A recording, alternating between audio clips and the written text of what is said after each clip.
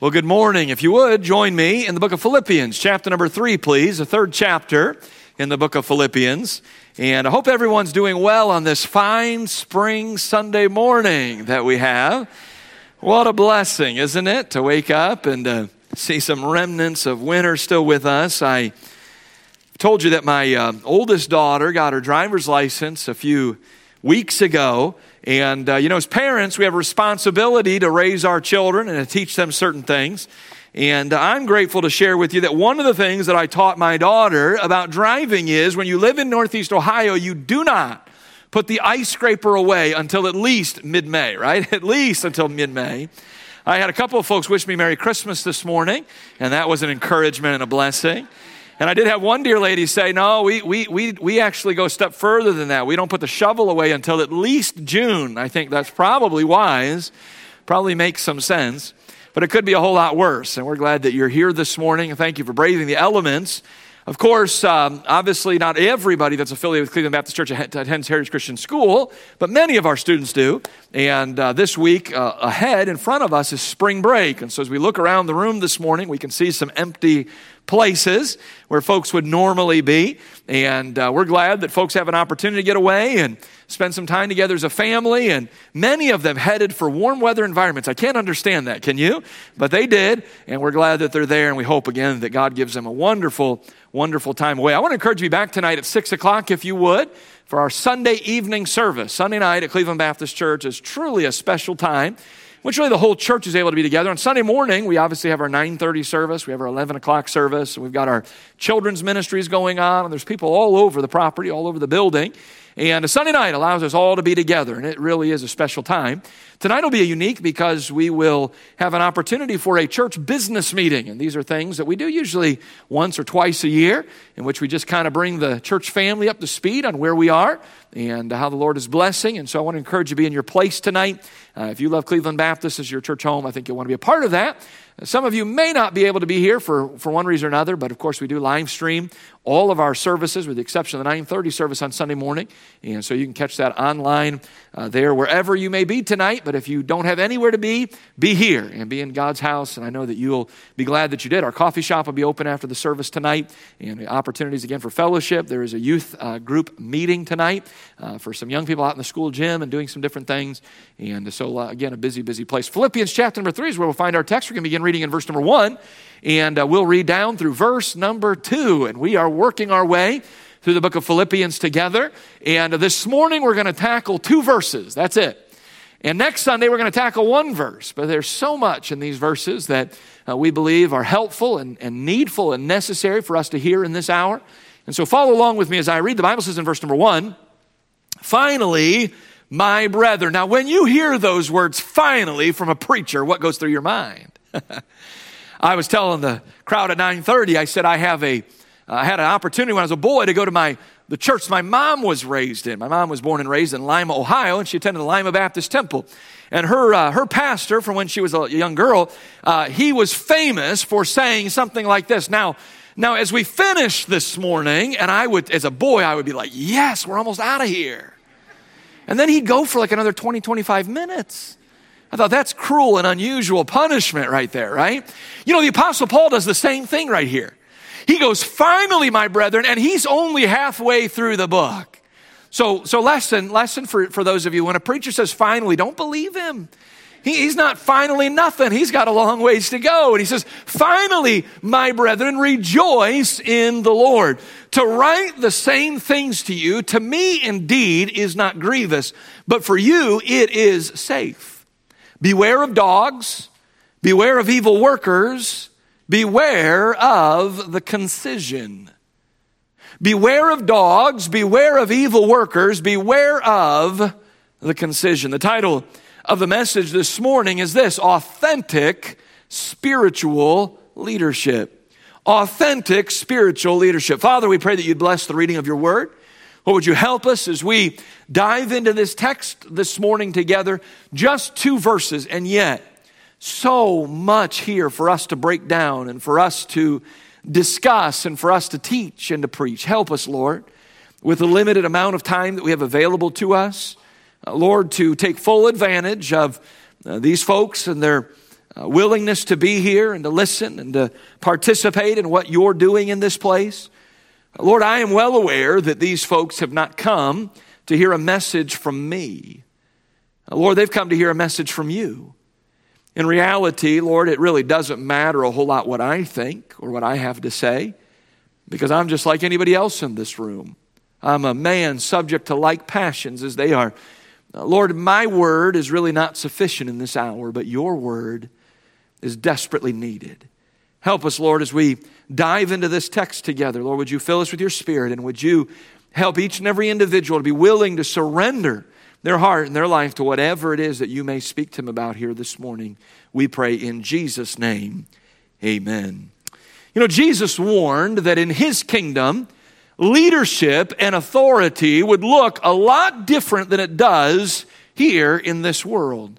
And I'm thankful for that, because I don't know about you, but I think most of us have been disappointed in the leaders of this world and of this earth.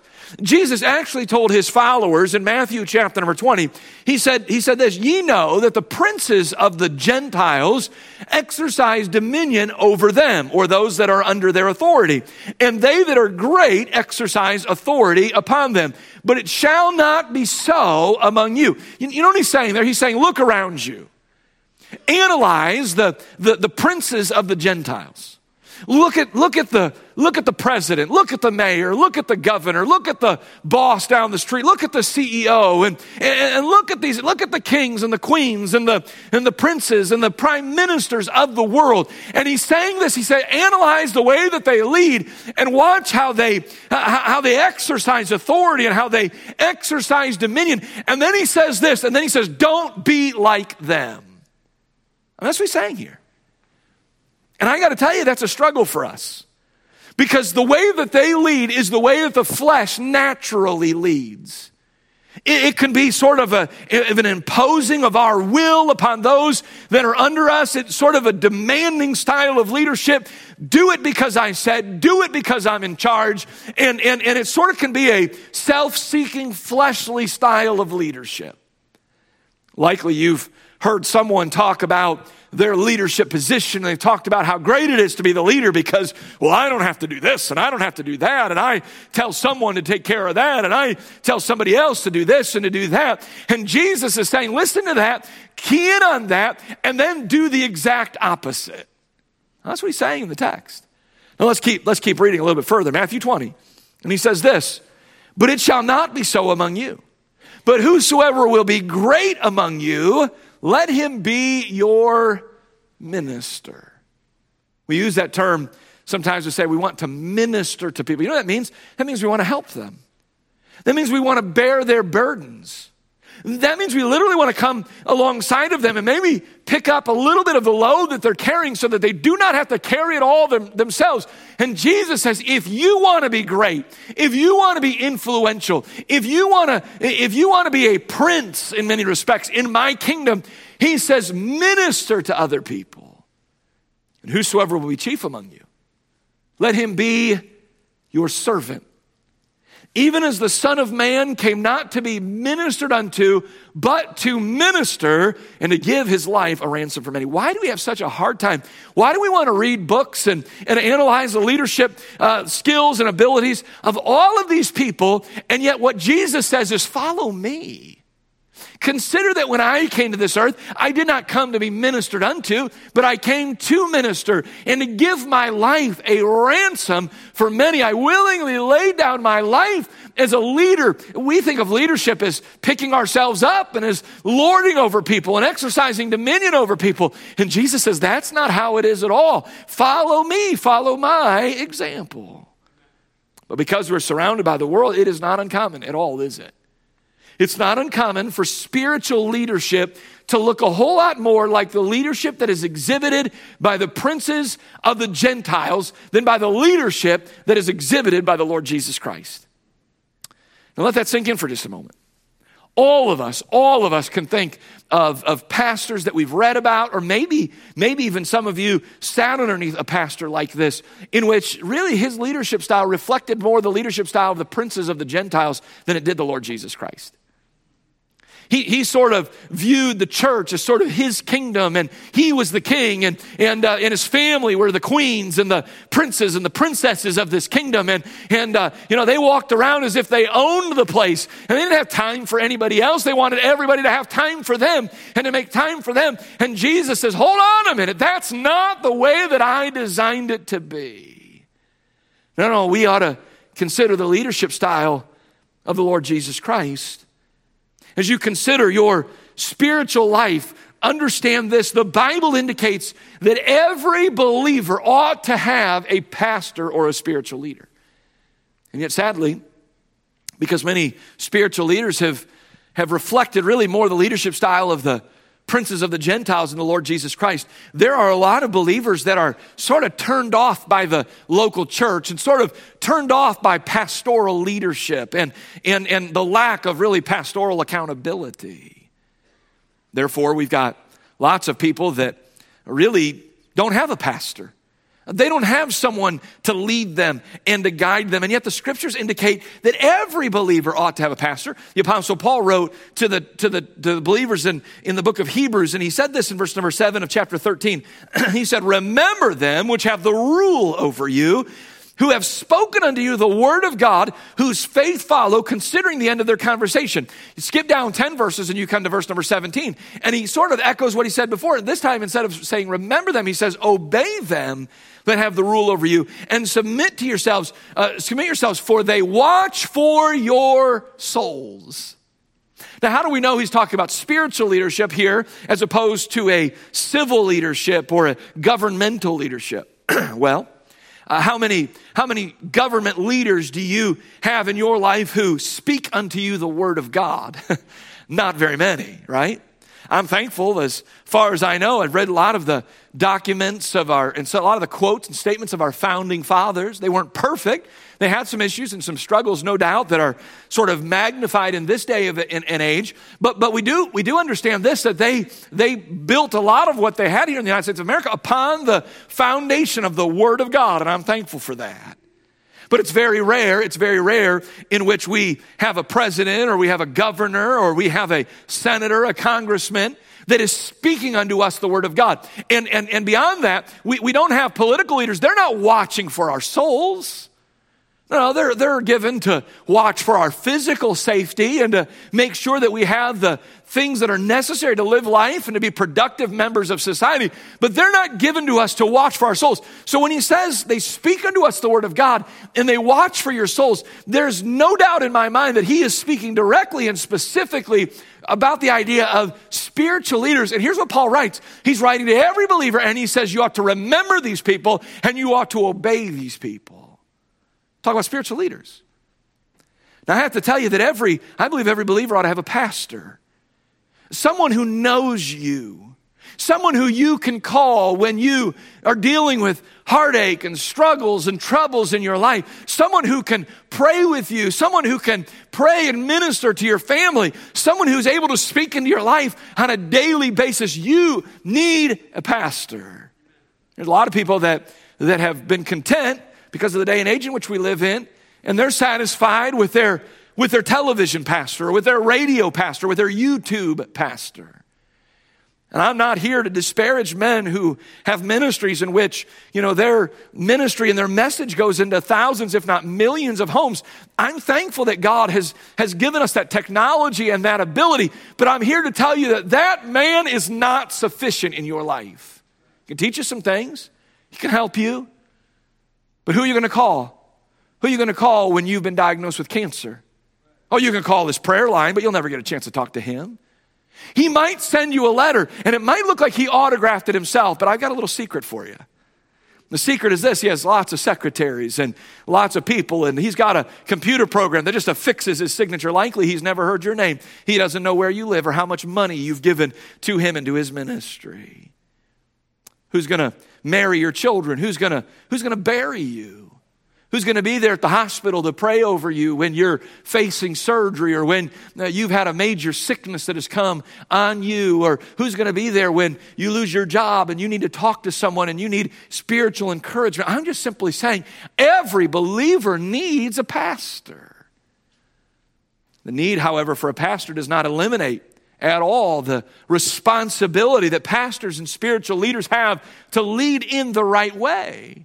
In other words, I cannot stand here and say, well, you need a pastor and you're stuck with me, therefore I get to do anything that I want to do and you just sort of have to put up with it. Doesn't work that way. No, there's pastoral accountability. Did you know that there are expectations put upon the man of God? If he's going to serve in that role, if he's going to serve in that capacity, the Word of God gives us some parameters in which he is to live his life. We discover these things in 1 Timothy chapter 3, verses 1 to 7, and in Titus chapter 1, verses 6 through 9. In other words, not just anybody who desires an office or a position or a title can function as a pastor. No, he's supposed to live his life in a way in which is in direct correlation with what the Word of God has laid out. Let me give you just a couple of those. This is not the purpose of our message, but let me just share them with you. Just a few of them. Did you know that God expects for the pastor that he not be a man who is greedy of filthy lucre? Now, we would hear that and some of you might say, well, I don't even know what that means. But the very word in the beginning, greedy, kind of gives us a clue, doesn't it? Greedy, of course, oftentimes we think of greed as it relates to money and finances, and that's exactly what the Word of God is saying. That the pastor ought not to be in the ministry for the purpose of just getting rich and having lots of money and having lots of financial independence. If that's the pastor, if that's his mindset, he's not going to be a very successful pastor. He's not going to be there very long because most pastors I know are not getting rich off of the ministry. There's another qualification that's given. He is not to be a striker. He is not to be a brawler.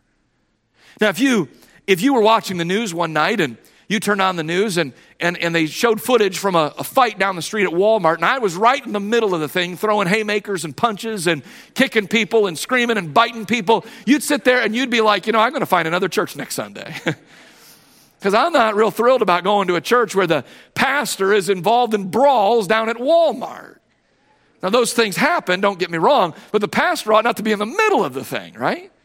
That doesn't mean that the pastor can't stand up and he ought not to fight for truth and for liberty and for freedom and fight for the truth of the Bible, but we're not talking necessarily about a fight when it comes to punching and kicking and biting and screaming. We're talking about a fight that comes to the weapons. Listen, the weapons of our warfare are not carnal, but they're mighty through God to the pulling down of strongholds. In other words, the weapons that we're given in Scripture, none of them are physical weapons, with the exception of the Word of God. And while the Word of God is a physical weapon, it's really more of a spiritual weapon than anything. Did you know that the pastor is to only be the husband of one wife? Now, there have been some that have taken that a step too far, and they've said, well, that means just one wife at a time. That's not what it means. That's not what it means. Here's what it means. It means the pastor ought to be someone who's never been divorced.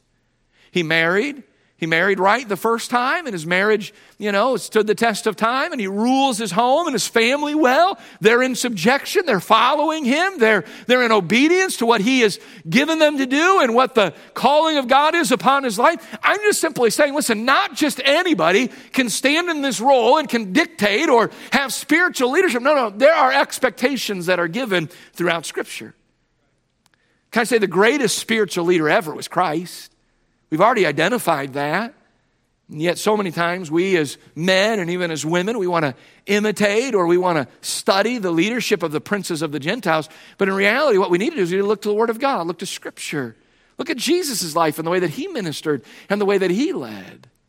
But I have to tell you, the Apostle Paul also was a great man as far as spiritual leadership is concerned. And yet, even though Paul had great responsibility, he had a title of an apostle, he had great influence, he was inspired by God to write 13 of the 27 New Testament books. Even though he had all of those credentials behind his name, he still, listen, get a hold of this, he was still quick to remind his followers that they had no obligation to follow him apart from his willingness to follow Christ. Now let that sink in for a moment. The great apostle Paul wrote in 1 Corinthians chapter number 11 and verse number 1, be ye followers of me, and there's not a period there. It is not a blind following that we're to give to the man of God, to the preacher, even to the apostle. He said, be ye followers of me, even as I also am of Christ. See, as a spiritual leader, listen, I have no right to lead you in the way that I think you ought to go. I said a moment ago in my prayer, and I mean this sincerely, you all have not come here this morning to hear a message from me. That's not why you're here. If you were going to hear a message from me, then, you'd probably end up just staying home because I really don't have much to say. You've come here because you've anticipated, you've expected that I've met with God this week. And that God has given me a message to preach from God's word. And I just want you to know something. You should follow me so long as I'm following Christ. So long as I'm preaching this book to you, so long as I'm passionate about winning souls to Christ and advancing the kingdom of Christ here on this earth and doing things the Bible way, you ought to follow me. But the minute that you see in me a disloyalty to this book and an unwillingness to follow the leadership of Christ, you have every right and even you have a responsibility to say, it's time to find a new pastor. Because spiritual leadership, it's not about me. You're to follow me so long as you can see in me a desire, a willingness, a heartbeat to follow Christ. The moment that disappears is the moment that it's time to find a new pastor for the Cleveland Baptist Church. So we're talking about authentic spiritual leadership. This has been abused in some places. There have been pastors, there have been spiritual leaders who have not met the qualifications that are given. And maybe the people are spiritually ignorant to know that there's even qualifications in the Bible that are spelled out very clearly. Or maybe they know that there is a violation here, but they're just satisfied to say, we're good with just kind of doing it our own way. And I'm just simply saying, listen, God lays out what his expectations are for the local church and for spiritual leadership in the local church. I say the office and role of a pastor, spiritual leader, is a very serious calling and very serious responsibility in which, again, the Apostle Paul gives much instruction. And even here I find, in these two verses, I find really three key evidences or characteristics that are really to be found in the lives of those who will serve as pastors and spiritual leaders who are called by God to this role. You say, well, why do we need to know about these things? There's only one pastor here in this church. There's only a few men that serve in that role here in this church. Why do we need to know these things? You need to know these things, number one, so that you can identify them and make sure and hold your pastor accountable in these areas. You need to know them because it may be that you don't always attend the Cleveland Baptist Church. Maybe God moves you away from here for one reason or another. And you need to be able to know as you go into a church, what is it that I'm looking for? What type of person ought to serve as the pastor of my home and of my family and of my own spiritual soul? You need to know these things. You also need to know these things because it's likely maybe there's a young man in this room, even an older man in this room, in which God maybe hasn't necessarily called you yet, but he's going to someday. You in your mind ought to be thinking to yourself, I'm always willing. Some of you are sitting here and you're 50, 55 years old and you're thinking, whew, I survived. I got through life and God didn't call me. I want you to know something. I've met men God called in their 50s to preach. It can still be done. Keep a tender heart to the Lord's leading and the Lord's direction in your life. And determine, listen, God may never call me, but if he does, if he has a desire to call me, I want to make sure that I'm living my life in such a way where he could do so without question whatsoever. That I'm measuring up to the qualifications and the things that are found here. Can I share the three things that I discover about authentic spiritual leadership?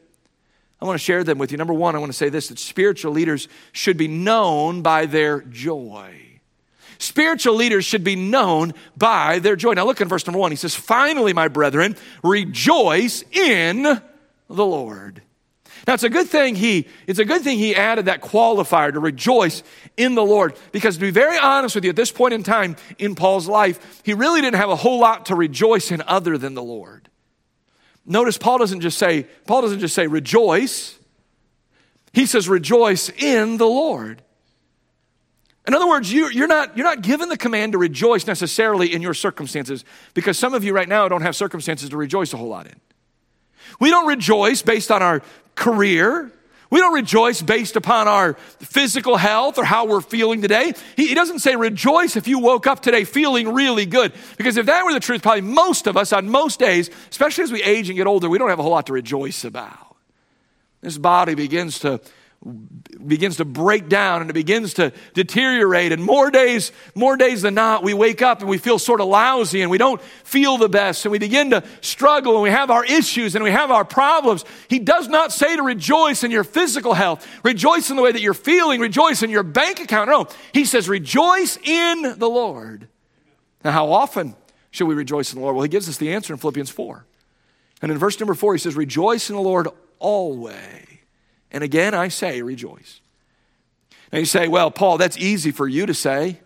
It's easy for you to say, but I bet while you're writing this, I bet you're living on Easy Street. I bet you've got a corner office. I bet you're sitting at a plush desk and you're enjoying life. Not so. We're given to understand, as Paul wrote the book of Philippians, he's in a Roman jail. This would have been more like a dungeon than it would have been an actual jail as we think of that today. And yet Paul sitting in this Roman prison, not because he had committed some evil crime and he's doing the time because of some wicked thing that he's done. No, he's sitting in this prison because he has ministered faithfully and has preached God's word faithfully. And yet he still says, rejoice in the Lord always. And again, I say rejoice.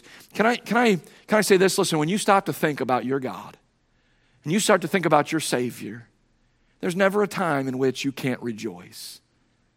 I start to think about all that God has done for me, and it puts a smile on my face, and it puts joy in my heart. Oh, I may not have joy in the fact that it snowed last night, but you know what? I have joy in the fact that I'm going to a land someday where there will never be any snow. At least as far as I know, the Bible doesn't talk about snow in heaven. I'm just going to assume that it's not there.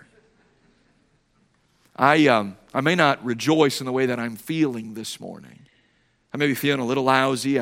My body may be aching in certain places. I heard someone say one time, when you reach the age of 40 and beyond, the pain never goes away, it just relocates. And I think there's probably some truth in that. But you know, I may not be able to rejoice in how I'm feeling today, but I can rejoice in this. There's a day coming in which I'm going to feel good for all of eternity. Some of you here today, and there, at one time there was someone precious who used to sit next to you in church and used to sing hymns with you, but the Lord took them home.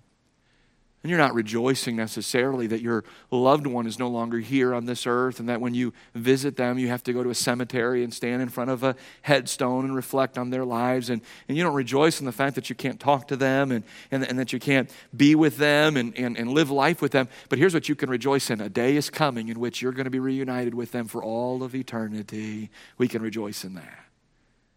I can rejoice in the fact that my God and my Savior has given me this book. Serves as a roadmap and a guide for me throughout life. I can rejoice in the fact that when I got saved, God gave me a gift. That gift was the Holy Spirit. The Holy Spirit took up residence inside my life. And when I come to a point in time in my life when I'm not exactly sure what to do, what the next step that I should take is, here's what I can do. I can consult God's Word, and I can listen to the Holy Spirit's leadership and direction in my life. And I can sail through life smoothly because God has given me these precious gifts. I'm just simply saying, listen, you and I have much to rejoice in today. God's been very good to us. Can I say the spiritual leaders should be full of joy and rejoicing? You should come to church and you should have a smile on your face because of your time here. You should. You should come to church and you should be full of joy that you can go into the house of God. That was the psalmist, wasn't it? He said, man, I'd rather be a doorkeeper in the house of God than be anywhere else, enjoying anything else. And he said, I was glad when they said unto me, let us go into the house of the Lord. I'm just simply saying, listen, if you come to church week after week and you leave because you've been impacted by a sort of a sour in his spirit and his disposition spiritual leader, you probably need to find another place to worship. I'm just simply saying that, listen, the man of God, the preacher, the spiritual leader, he ought to be known for his joy. I've met pastors. I've met missionaries that sort of have a long look on their face all the time. And I don't know much about people who lead like that. That doesn't seem to me the way that someone who is full of the Holy Ghost ought to lead. That doesn't mean that there's a time that we be serious and that we be sober. I think the Bible calls us to that as well. But I think that we ought to minister with joy. You know, there's only one prophet in the Bible that's known as the weeping prophet, is Jeremiah. That doesn't mean the other prophets didn't weep, that they didn't have heartache, they didn't have difficulty. But as far as we know, there's only one that was the primary element of his ministry. Was weeping, was sorrow and heartache. Oh, there is sorrow and there is heartache in ministry. But a faithful minister, a faithful man of God, he rejoices in the Lord. He doesn't live in his problems. He doesn't live in his sorrow and in his heartache. No, he rises above that. He seeks God and he seeks God's face and he leads others to do the same. There's something wrong. There's something wrong with a believer that can't hardly smile. I remember when I was a little boy, I'd start to get mopey about something and maybe something didn't quite go my way and I'd sort of get a frown on my face and really whatever I was moping about really wasn't all that big of a deal. And my dad used to say something like this. He'd say, Peter, don't smile. Your face might crack. Anybody ever had somebody say that to them like that? My dad used to say that to me all the time. And I would do one of these numbers. And then I'd start smiling. I couldn't help myself, Because what he was saying was true. Put a smile on your face. It's really not all that bad. And some of you are saying, well, wait a minute. You don't know the person I work with. You don't know the person I'm married to. I hope you're not saying that this morning. Wait a minute. You don't know where I live. You don't know the problems I'm having with my car. You don't know my pastor. Hey, listen, don't smile. Your face might crack. Do you good every once in a while to put a smile on your face? Even in church, we can smile and we can enjoy the things of God. I want you to know something. Someone who struggles in that area and they just walk around always cast down by their burdens and by their problems, by their issues. I want you to know, listen, that type of person lives that way. They're living in direct violation of the Scripture and its teaching. Because the Bible says, rejoice in the Lord always. And again, I say, rejoice. Not rejoice in your physical health, not rejoice in your job or your career, not rejoice in how you're feeling. No, rejoice in the Lord. If we stop to think about it, we've got a lot to rejoice in, don't we? Number two, not only should a spiritual leader be known for his joy, but a spiritual leader should be known by their consistency. Number two, by their consistency. Look in verse number 1 again. Finally, my brethren, rejoice in the Lord. And look what he says there. To write the same things to you, to me indeed is not grievous, but for you it is safe. Now, if you're in the habit of marking your Bible, underline that phrase, to write the same things to you. Most Bible scholars believe that Paul is essentially, he's writing in this epistle the same things that he had already taught them and had already preached to them when he was in their midst and he was among them. So in other words, get a hold of this. He is just repeating in written form all that he had shared with them in verbal form when he had been with them. In other words, he is rehearsing his ministry among them. He is basically saying, listen, the things that I have preached to you, the things that I've preached everywhere that I've been, I'm going to write them again. And he says, that's not grievous for me. He says, because it is needful for you, because it is safe for you to hear these things over and over and over and over again. When I was a young person, I learned a key phrase. And the key phrase is this: repetition is the key to learning.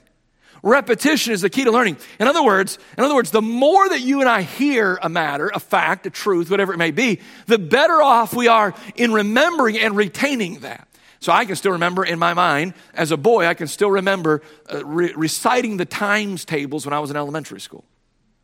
And I can remember sitting in class, sitting at my desk, and the teacher would have her little flashcards up there, and she would say, 1 times 1 is 1, 1 times 2 is 2, 1 times 3, and then the 2 family, and then the 3 family, and the 4 family. And here I am, some 35 years removed, 30 years removed, whatever the case might be, and I still know that 7 times 8 equals 56. 7 times 8 equals 56.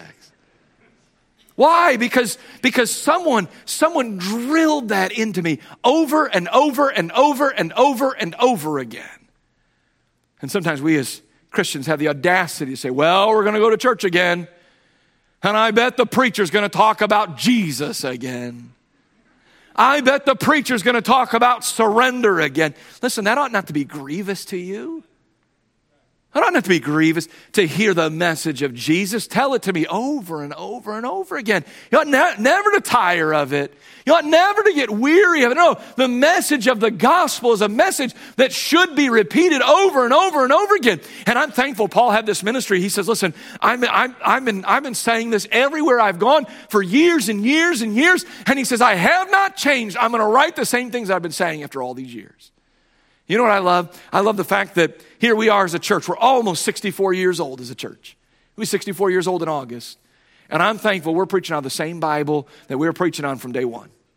And I'm thankful that we're preaching the same Jesus that we've been preaching all these years. And that we've held to the same doctrine that we have held to all of these years. Oh, maybe there's been a few things that have been changed, but nothing doctrinally, nothing that would be out of line with Scripture. And when we find something, listen, when we find something in our life, in our ministry that is out of line with Scripture, you know what we do? We have a desire to bring ourselves into alignment with what the Word of God has to say. I'm just here to tell you, the man of God, the spiritual leader, he ought to be known. He ought to be known for his consistency. The Scripture compares people who are easily led away in their doctrine and their teaching. It compares them to children. The Bible says in Ephesians 4:14 that we henceforth be no more children, tossed to and fro and carried about with every wind of doctrine by the sleight of men and cunning craftiness whereby they lie in wait to deceive.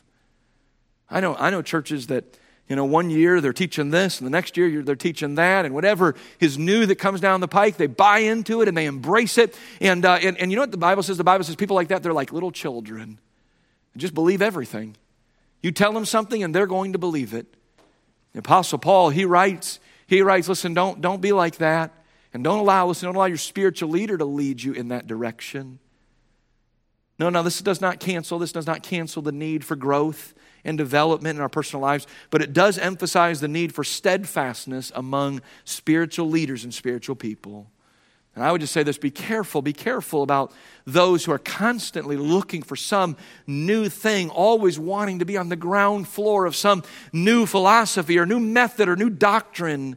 Demand of your spiritual leader that they be consistent and steadfast.